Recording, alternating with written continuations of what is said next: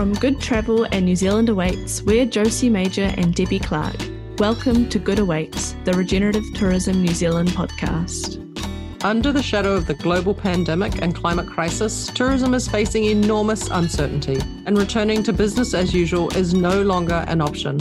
Our people and planet are relying on us to reconnect and reimagine. The Good Awaits podcast is a platform for the collective discovery of a new way forward. It's great to have you join us on this journey.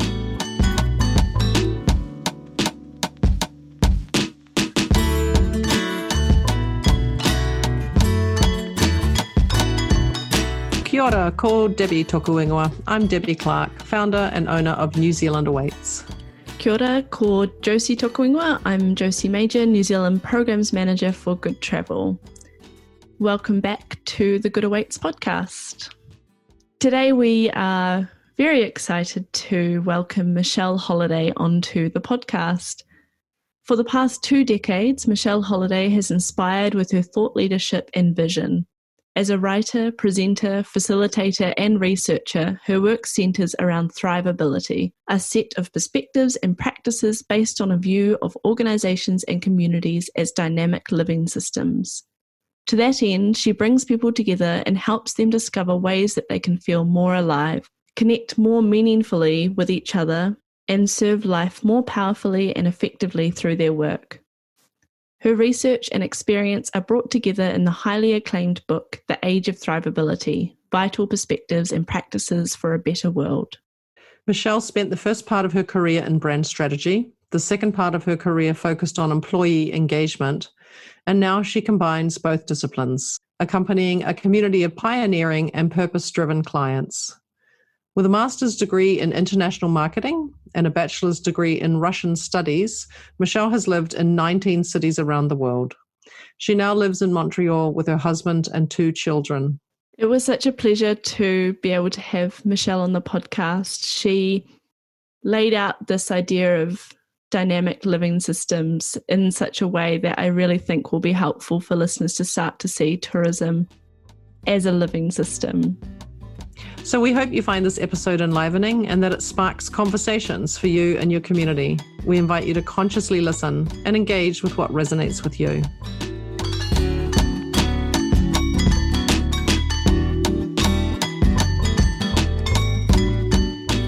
Kia ora, Michelle. Thank you so much for joining us today. We're delighted to have you on the podcast with us. Thank you so much. It's wonderful to be here. Thanks for inviting me. Kia ora, welcome. So this is a regenerative tourism podcast, Michelle. And so obviously we're talking about travel and tourism. So we'd like to start off just talking about first, what was a memorable travel experience for you that you can remember that was quite impactful on you? Great question. 2 things come to mind. First, I'm originally from the United States, and I moved as a 12-year-old to a small town in Scotland. My stepfather was in the Navy, and there used to be a submarine base in Scotland, a U.S. submarine base. So we moved there, and that was quite a different world from my experience growing up in the U.S. And in particular, this was where I first came to understand that Americans are not universally admired and loved. And so even at a really young age, I sort of took in the idea that I should be an ambassador, that I should counteract the stereotypes. I was always very aware of this. And the other thing that comes to mind is that I ended up studying Russian in university. And so at something like age 17, I went to Russia as an exchange student for a summer. And I had grown up in the Cold War and had been told all along that Russia was the enemy and everyone was bad there. And I just always thought it can't be true that everyone is bad. And so in that first exchange experience, the first day that I was there, I first slept forever and then woke up, took a shower, and wanted to go out. And the mother of this family wouldn't let me go out with wet hair. And in fact, picked up a hairdryer and dried my hair for me. And I thought, I knew it. They're just mothers everywhere. My 2 stories. That's great. I love that. Mother's universal. Right. That's awesome. Thank you for that. Obviously, now you're well known for your work in this living systems theory and thrivability, and we'd really love you to talk to how you kind of ended up there. Like, what was your path to end up interested in this type of work? Okay, so I didn't start out my career with this focus. I first worked in marketing and brand strategy for big multinational companies, and that's where I started to get really disillusioned. The way our society approaches the relationship with customers, customer engagement, it seemed really superficial and manipulative. And I thought there must be a better way. There must be something more to it, but no one else seemed to see what I saw, or no one around me anyway. So I decided to leave marketing and I went instead into employee engagement and organizational culture. That was another thing that struck me as just odd in these big corporations that I worked at. So this work in organizational culture and employee engagement felt better, but still the leaders that I worked with had a really familiar, superficial, and manipulative approach to engaging employees. And around the same time, the sustainability movement was growing in awareness. And I just had the sense that all of it was related, that all of it had to do with the underlying story we have about how the world works. And that story tells us it's all one big machine. It's our organizations are separate from us. We exist to compete and consume. And I just thought there has to be more. There has to be more to that story. So I went in search of the rest of the story. My intuition was that there must also be life. There must also be the human spirit. And I wanted to figure out, what do I mean by that anyway? And what does it mean for there to be life, for an organization somehow to be alive, or a community somehow to be alive? And actually, here was another memorable travel story. My husband got transferred with his work to Paris for a year and a half. I went with him, and I didn't have a work permit, which kind of suited me just fine. A year and a half of leisure in Paris was wonderful. So I decided to use that time to follow my intuition and do research, independent research into biology to understand what does it take for something that's alive to thrive. And do we find those same conditions or patterns in our organizations, in our communities, in our economies? And we do. I discovered a core set of patterns that are common to all of them. And so I went further into my research to develop a framework for organizations and communities specifically, using these patterns and conditions that are common to all living systems. So that was 2001 and 2002, and I've been working ever since with those patterns. And so I know I've read your book, The Age of Thrivability, and it speaks to all of this. It's a fantastic read. So I think it would be great if you could, for our listeners, really talk about what thrivability is.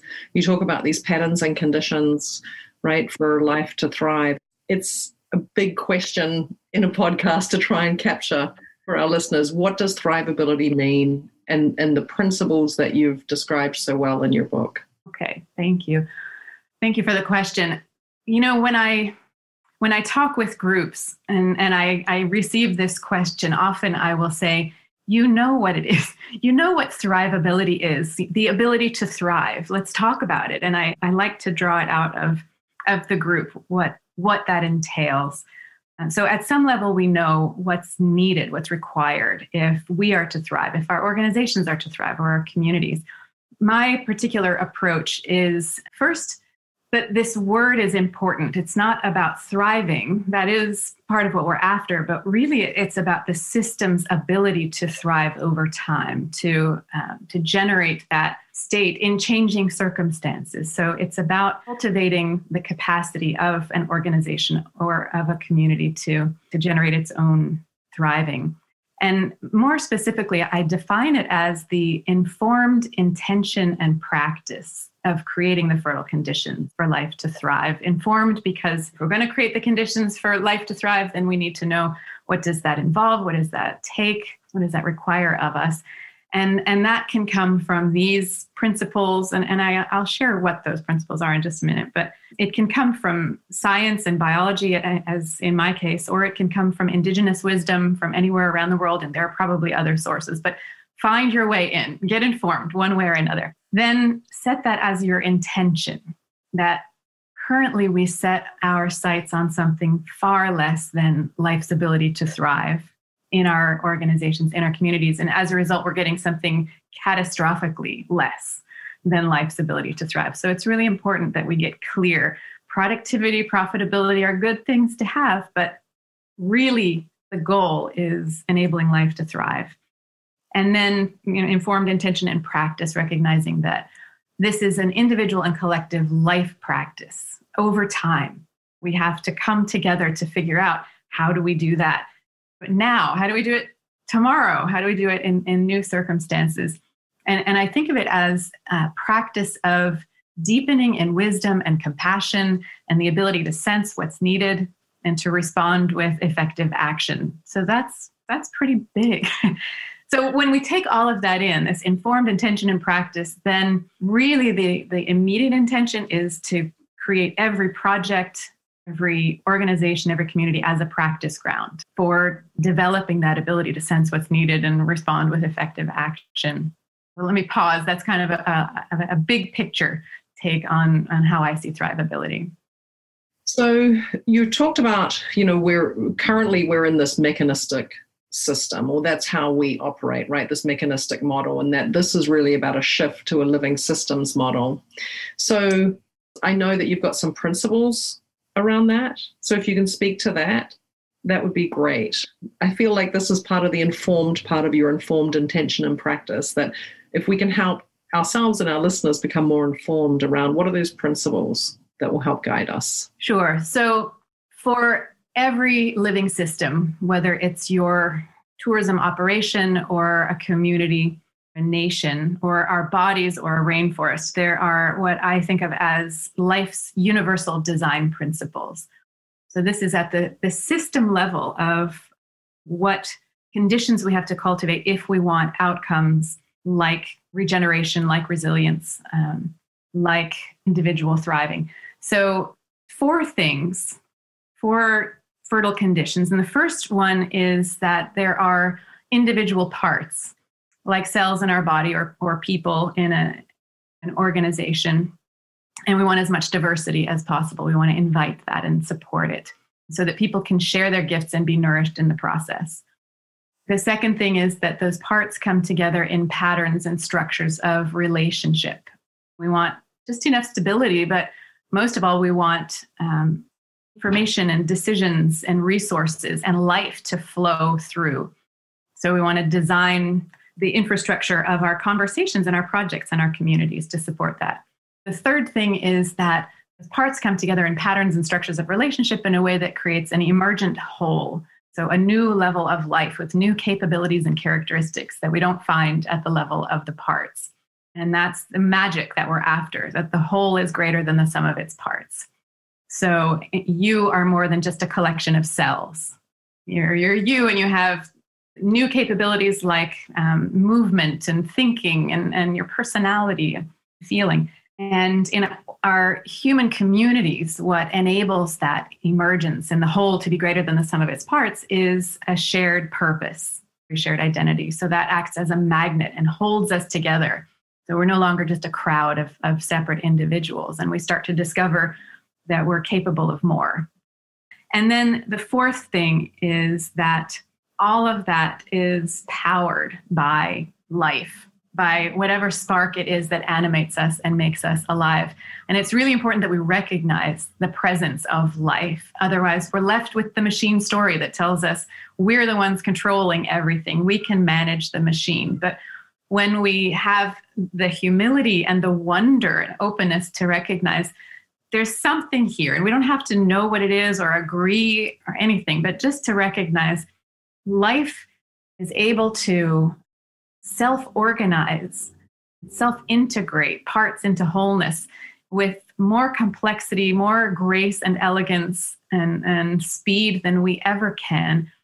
That part of the practice is to sense where there is aliveness and work with that, sense where there's inspiration and beauty and emergence that's trying to come to the surface. That's at the heart of the practice. So I'll give you a simple example. In this conversation, we each have different perspectives, and I'm doing more than my share of talking. But, if we really had a wide open conversation, then each of us could bring diverse perspectives and be nourished in the process. And if we also had certain protocols of turn taking, and if we speak the same language and we can hear each other, if we could be together, even better, that would be the supportive connective infrastructure.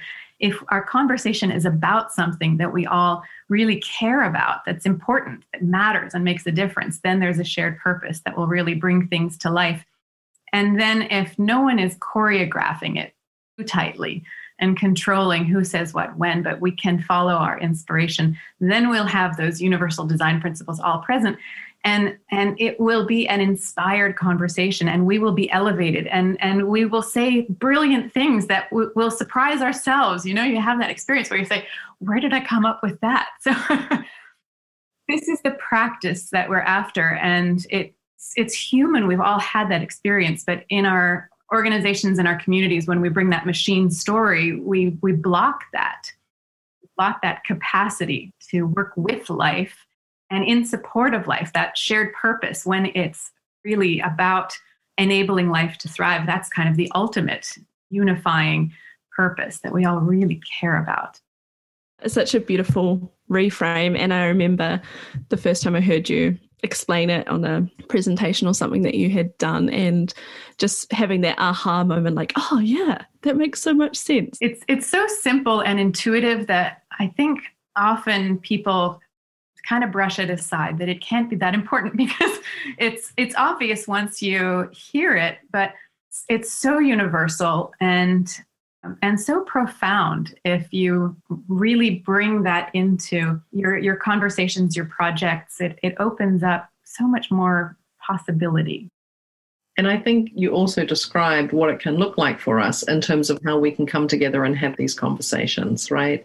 And that is the first part of the work, is the informed part, is sitting down together with intention and having these conversations becomes our practice, which takes time, right? And people often don't want or don't feel that we have that time, but if not now, when? Right, exactly. And time is really critical. Life sometimes requires time and cultivation. So if you don't yet feel wildly inspired, maybe you need more time. You haven't yet hit on the thing that is really calling out to you. So obviously we on this Good Awaits podcast, we're talking about regenerative tourism. So we'd love you to speak to how you feel Thriveability is connected to this work in regenerative tourism, and also what regenerative tourism means to you. Like, how would you define it to someone who perhaps doesn't know what it is? So I talked about that guiding story that I noticed in previous phases of my career that tells us everything operates like a machine. And that story is still quite present and even dominant in tourism from what I can see. So the story seems to say tourism is a machine. It's like a conveyor belt, that the goal is just to get as many people through a place as possible and shake loose as much money from their pockets along the way as we can.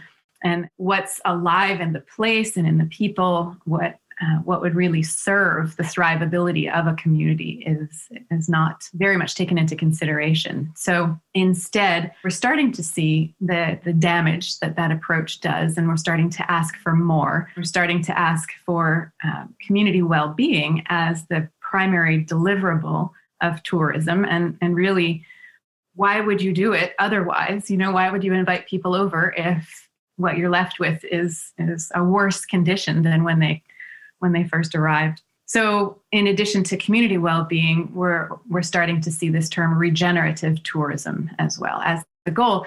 And something can only be regenerative if it's alive. A machine can't be regenerative. It's sort of synonymous with healing, and only living systems are able to generate themselves and regenerate themselves, heal themselves. So this term is implicitly recognizing that we need to shift stories from a mechanistic story to a story rooted in life and living systems. So that's sort of the first invitation into that informed intention and practice I was talking about.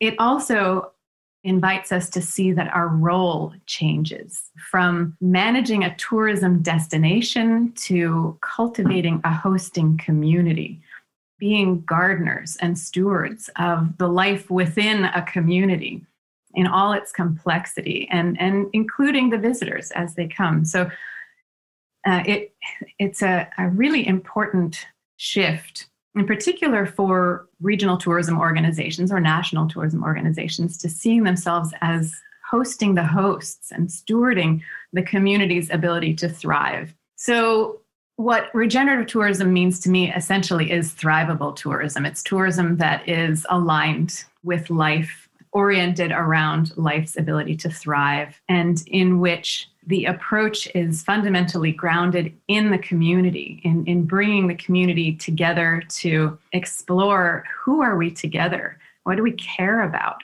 What do we have to offer the world in its need for regeneration or healing? And how do we need to tend to our own healing so that we can host others?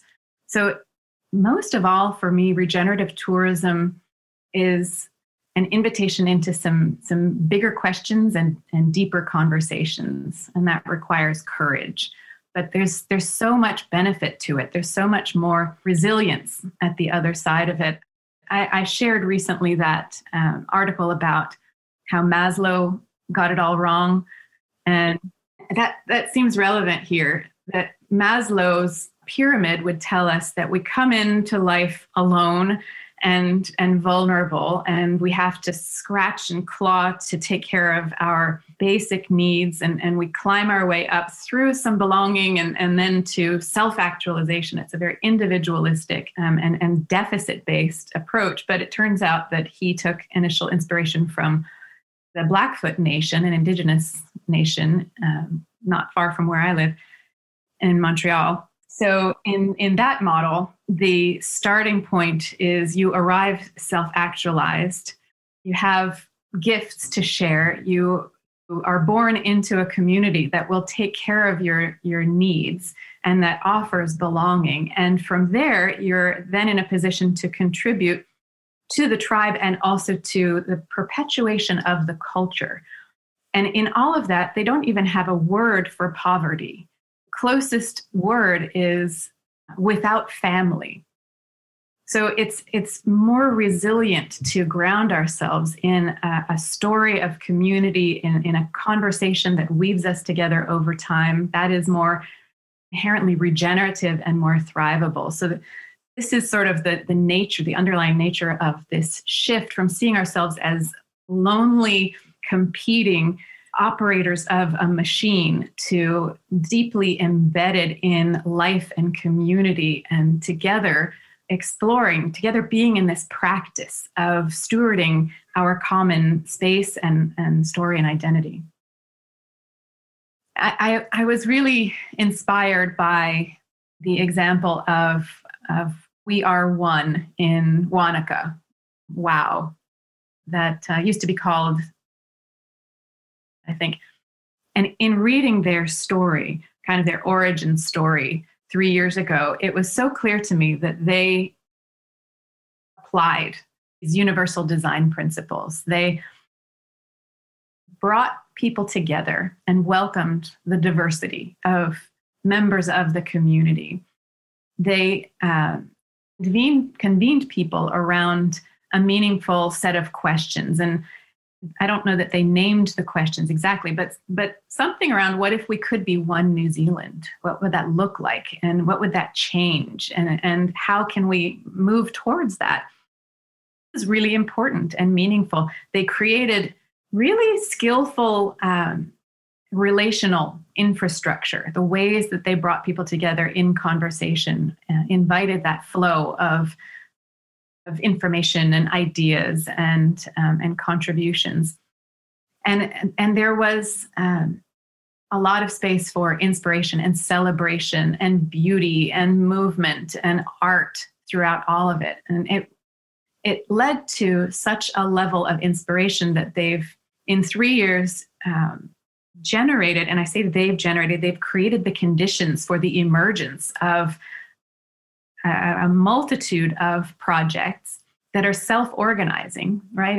It's people showing up saying, I care about this, and here's a space where I can help to make it happen, and let me repeat this pattern of invitation and stewardship. They've had these 3 summits in 3 years, and in total brought together, it's almost 4,000 people, and all of this with no budget, 0 budget behind all of it. So that's how powerful these patterns are to generate more aliveness, more possibility, more thriving. Yeah, it's a wonderful example. And we'll hear more about that actually, because we're interviewing one of the women who is highly involved in that. So let's talk a little bit about language, Michelle, because if we have a shared language and the language of living systems versus the mechanical model, can you speak to that a bit for us, please? I can. And I'd love to know your thoughts as well from within the industry or the sector. But generally, I think we could do without the word tourism. I think that it reinforces that mechanistic story. It invites us to show up as tourists, as sort of greedy, demanding, self-centered people, rather than as guests, and maybe grateful pilgrims even. This idea of managing destinations, likewise, seems to keep us stuck in a mechanistic story in which we can manage a destination. It's something that's complex and alive, so that's really impossible. Instead, we can steward, we can cultivate, we can host, and host the hosts. In fact, when I talk about thrivability, I offer suggestions for how to move forward, things that you can do. And one is very simple, and that's to pay attention to the language you use. And when you find yourself using mechanistic language, the language of physics, that's a signal that it can be useful to explore swapping in organic terminology and see what new possibilities come into view. And I'll give you one example from tourism, from a local organization in New Zealand whose strategy over 10 years, I think it is, starts with build the foundation and then build momentum and then accelerate. So I offered this sort of invitation to them. Those are all terms from physics. What new possibilities would come into view if instead you explored preparing the ground and planting seeds and gathering the harvest? Because how long can you accelerate? Can you do that forever? And do you want to keep accelerating and accelerating? But you can gather the harvest forever, really. So those are the kinds of things that come up for me. I think we're really privileged in New Zealand to have a word from Te Rao Māori, which is manaakitanga, which is about hospitality and welcoming. And I think it's such a beautiful word, and I'd love to see that be used more in tourism space, even though you wouldn't translate that word as tourism, but perhaps that's the issue, right? That it shouldn't be tourism that we're trying to translate. It's about what does hospitality or manaakitanga really mean, and what does that look like? We'd like to ask you about COVID. Obviously, the pandemic's had an enormous impact on our industry, and I think it's changed a lot of things for us in New Zealand, but the whole world. And New Zealand's in a very privileged position at the moment to be a lot more on the road to recovery than many other places. But we'd love to know a little bit about how COVID-19 has impacted you and your work, and maybe something surprising that's come out of this pandemic for you. It's been, I almost feel guilty saying it, but it's been a really wonderful experience for me. I know there's so much tragedy and hardship in the world, and especially in tourism.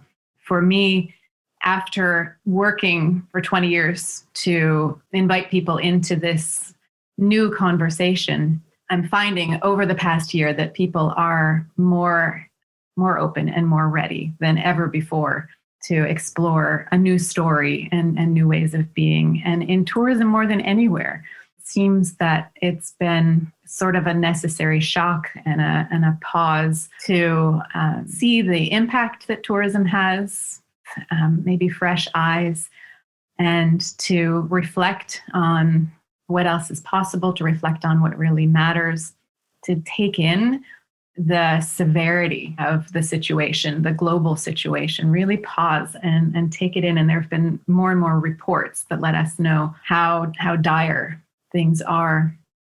So I see, especially in places that have been still in lockdown, there's almost a desperation for this experience to mean something, for it to have led to a real turning point.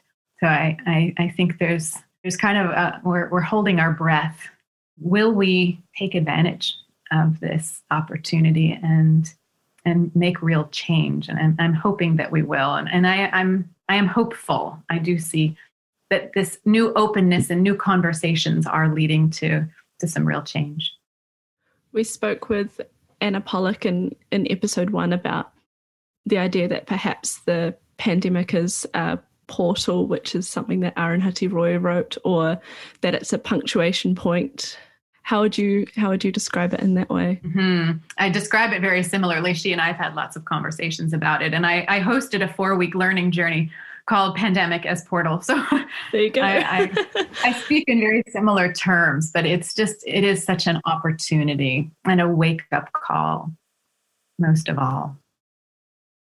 There's a lot of conversations happening on regenerative tourism, and we'd love to know what examples you're seeing of promising change that are happening, particularly in New Zealand, but that could be globally as well. You've already shared the example from Wanaka, which is really insightful, but examples that are promising in terms of how we're going to come out of this and how the pandemic might be a portal for us to see a new industry or visitor economy. Okay.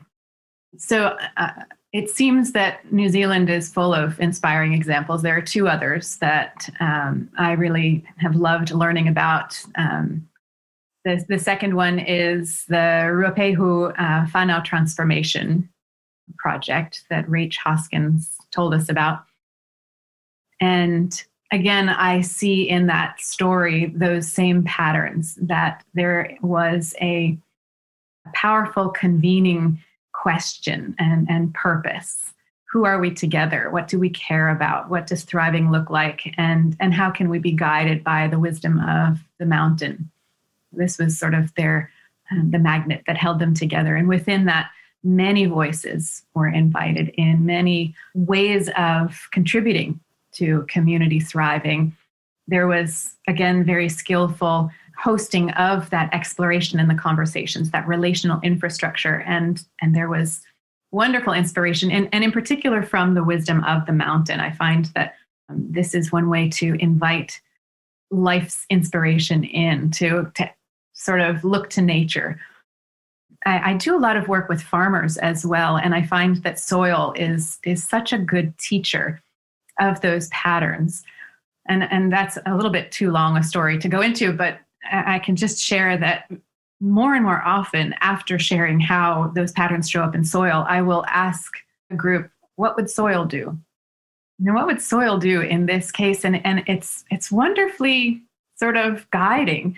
So in their case, in Ruapehu, they ask, what would the mountain do? What's the guidance from nature? So again, like We Are One in Wanaka, that simple and low budget project has generated all kinds of local projects, including tourism offerings. So there's something about recognizing that we have to come together in our community to prepare the soil, to cultivate the soil, and we will all benefit.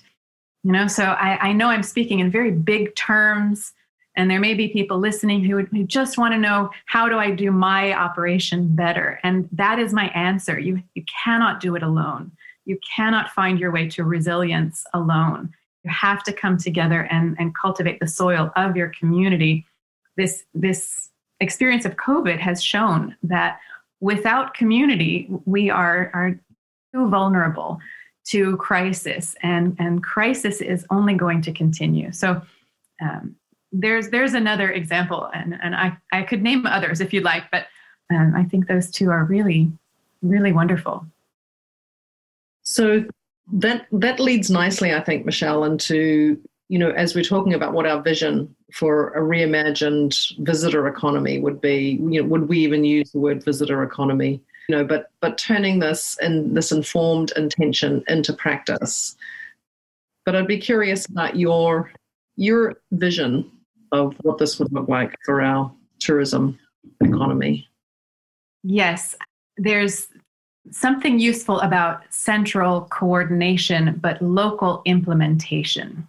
So that there is one conversation that is happening at a national level that's really supportive of that convergence and energy that comes along with it. But every community needs also the freedom to self-organize what that looks like locally. If Wanaka had tried to coordinate Ruapehu's project, that would have been terrible.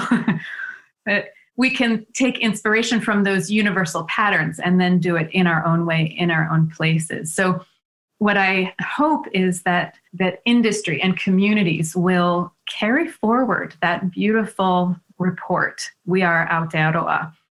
It's such a beautiful articulation of everything I've been describing and more, that what will be regenerative in this work is to ground the work in community. The way I read that report, that's the essential message. So imagine if everyone could really gather around that vision with support for local implementation, local explorations about what it means for us in our place and how we want to enact that. And we can take inspiration from each other's stories. There can be a website where projects are described and the journey people make from the mechanistic conveyor belt story to the soil building community way of being. I think that's the vision that I'm dreaming of. And it seems so possible too. And it does feel possible, especially when we're having conversations like this. It feels like what you're talking about what emerges from a conversation like this when people bring their different, divergent perspectives or ideas or backgrounds and what can come out of that. I think one of the things we'll be interested to see with this podcast is that we think some of our listeners might be looking for a how-to guide or how do I tick the boxes? And you touched on this already, but without giving a how-to guide, what would your call to action be for our listeners? Well, there's those two things. So the first one is when you find yourself using mechanistic terms, see if there are organic alternatives, life-aligned alternatives. The more involved thing that I advise people to do is to ask bigger questions and have more courageous conversations. So to really look within and see what you are passionate about. What is that convening question that you care about, and see if there are others. Look around, ask around, see if there are others who might have the courage to engage in that conversation too, as they did in Wanaka, as they did in Ruapehu. And it doesn't have to be taking on all of transformation of Ruapehu or all of We Are One New Zealand. It can be just, I don't know, what is the healing actually? Regeneration is fundamentally a synonym for healing. So what's the healing that's needed in our spot right here? And see if you can have an honest and open exploratory conversation about that. And if I learned anything from Simon Phillips in Bay of Plenty, it's that gratitude is really fundamental as well. So to come in with a spirit of gratitude. Yeah, it's not going to sound like a how-to, but honestly, it's that Margaret Mead quote that there's nothing more powerful than a small group of committed citizens. This is the only way that change happens. So you have to be courageous enough to be that first citizen, and to invite others together. And to create the space and time to do that, right? That it's not going to happen overnight. And that's where the questions, that's where the request for a how-to comes from. I think, is we want a quick fix. I've even had operators say that to me, just tell us what to do. So it's that change of mindset that if we're creating fertile conditions, like preparing the soil, it's not a quick fix. Right. That's the danger of coordination also, because it seems so quick and efficient and handy. So there's a level of coordination at a national level that is helpful, but it really needs to be done in a spirit of stewardship, of supporting local communities in creating their own fertile conditions. So there's kind of a caveat there. Be careful not to engineer the living system. Nice. That's fantastic. So I think that's given us a lot to think about, a lot hopefully for our listeners to think about. If our listeners want to learn more about you, Michelle, where can they learn more about you? I've got 2 websites. One is michelleholiday.com and the other is ageofthrivability.com. Those are 2 good places. I'm all over social media. My handle is @Thrivability on Twitter. Otherwise, it's Michelle Holiday. I'm always happy to talk. Please don't hesitate. Well, we appreciate your time today. Thank you so much. And we'll make sure that all that contact information is in our show notes as well. So this has been fantastic. We really, really appreciate your time. So thank you so much. Very, very grateful for you taking the time to do this. It's been great. Thank you.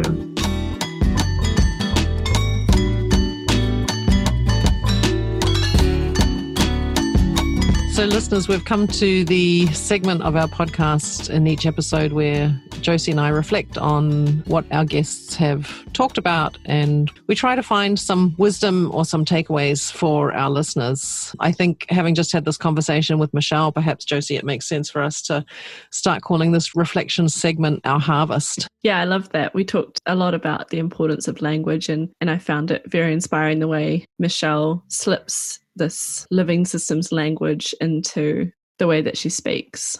And I think we can be more conscious about the language that we're using on the podcast as well.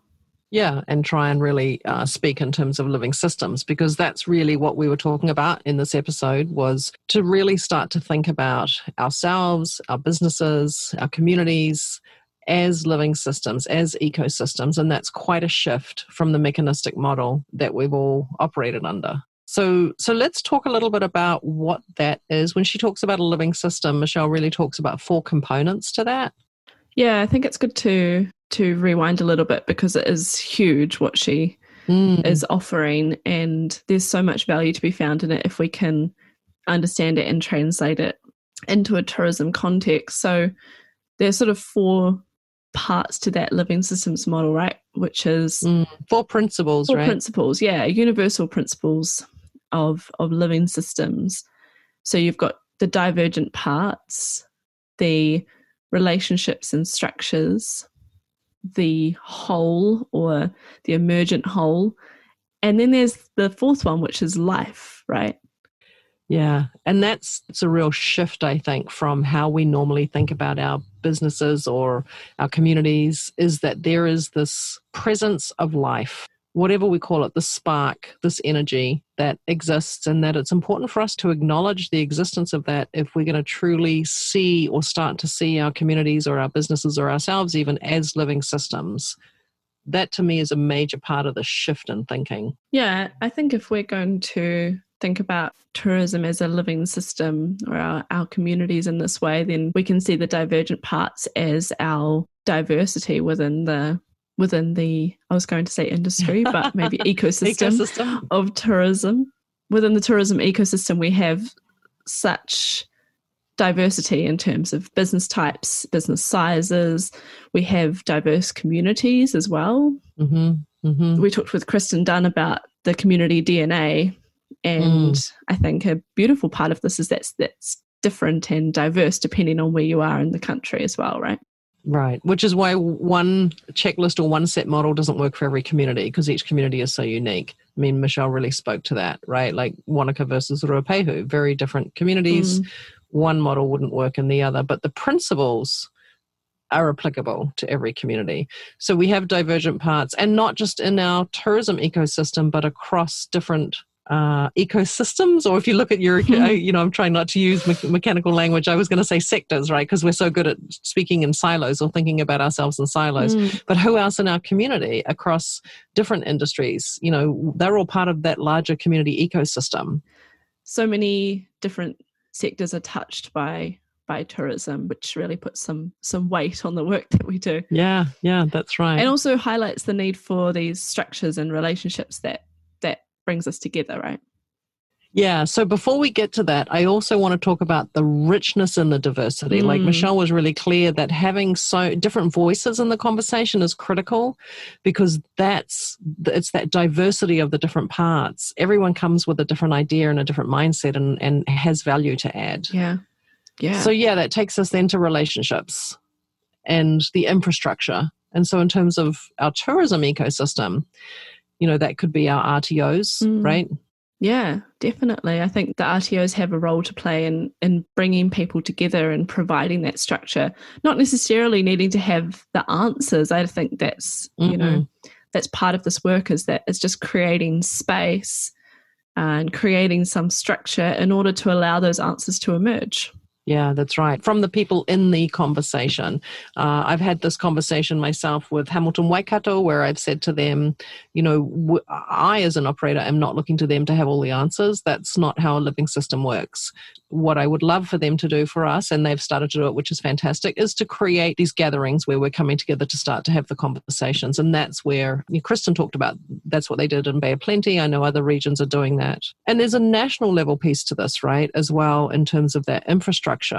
While acknowledging that each community is different and unique and needs to create this themselves and do this work themselves, on a national level, there can be support for that. The national level of coordination is done in the spirit of stewardship, of supporting what the local communities are doing in creating their own ecosystems or fertile conditions for their ecosystems to thrive. And then from that, we have this emergent whole that comes, and I think Michelle offers that perhaps that emergent whole is a sense of shared purpose, which has come through quite strongly in all the episodes so far, actually. Yeah. Talking with Nadine about what keeps her going and saying that it's this deep sense of purpose and meaning. And for Kristen, it's that shared sense of purpose and connection to place that got Bay of Plenty to where they are today. So I think this idea of that being the emergent whole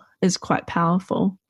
And all of this happens because of the life spark that exists in a living system, right? If we look at any flourishing or thriving ecosystem, we can see that there is something intangible that we can't really put our words around, but it is life. So she talked about having a conversation, right? When you have a really great conversation and you start bouncing ideas back and forth between people, and then all of a sudden someone says something and this amazing idea comes out and you're like, wow, where'd that come from? Yeah, I think that's it. I think a lot of people have had that experience where an idea comes out of seemingly nowhere, and what's missing in this mechanistic model is the acknowledgement that that's there, whether we like it or not, that life is there, that Māori is there, and that by acknowledging that, we have a lot to gain and a lot to learn. And I think Michelle would say nurturing it too. Yes. Acknowledging and nurturing it, allowing for that to come through in so many different forms of expression. I think it's important to talk about, she talks about this informed intention and practice, to the informed intention and practice of creating the fertile conditions for life to thrive. So do we want to try and break that down a bit, Josie? Yeah, I think that's a big piece that underlies the whole conversation with Michelle. And I like the word practice because it's about the fact that this is an ongoing process. There's no endpoint. There's no regenerative tourism goal. It's a practice of continuing to nourish the conditions for life to thrive, and that will change and develop over time. So whether we learn about what living systems look like or what a flourishing community looks like, whether we take that knowledge from science or biology, or she said from Indigenous wisdom as well, we have examples of it in New Zealand, we can inform ourselves, right? And that's the first step, on an individual basis, to try and inform ourselves so that we can start to see our communities, our industry as a living ecosystem. And then being really intentional and seeing all of this as a practice of deepening our thinking. Also, just connecting back to our first episode with Anna Pollock. At the end of that episode, we made an offering to listeners to think about what does a flourishing community look like in my place? And that question is a part of this informed intention and practice. Michelle says if we're going to create the conditions for life to thrive, then we need to understand what that looks like. What does thriving look like? And so part of the practice is trying to uncover that. With others in our communities, right? Yeah. Through these conversations. Yeah. You know, if we're taking this living systems model and we're saying that if we want to see tourism through a living systems model, we want to see it truly regenerative, then our role changes, right? She talks about from managing a tourism destination to cultivating a hosting community, to being gardeners and stewards of the life within our community. So whether that's at a regional level, at a business level, that we're all involved in the stewardship, that's our practice, our intentional practice is stewarding our businesses and our communities that we are part of. And I think that refers back to what Nadine talked about in the last episode about this manaakitanga for our tourism people as well, taking care of our tourism community. She talked about manaakitanga and are we really taking care of our people in this industry? And that's a really good place to start, right? Before we even think about taking care of our guests, we need to be taking care of each other. So I think that's our offering for listeners for this episode, Debbie, is to reflect on this living systems approach, but to come at it from a place of, to use Michelle's words, wisdom and compassion, and also gratitude, right? We touched on that as well. Yep. Nice. I like it. So we want to thank Michelle so much for her time. There is so much in this episode, I think, that it can be a lot to try and digest, right?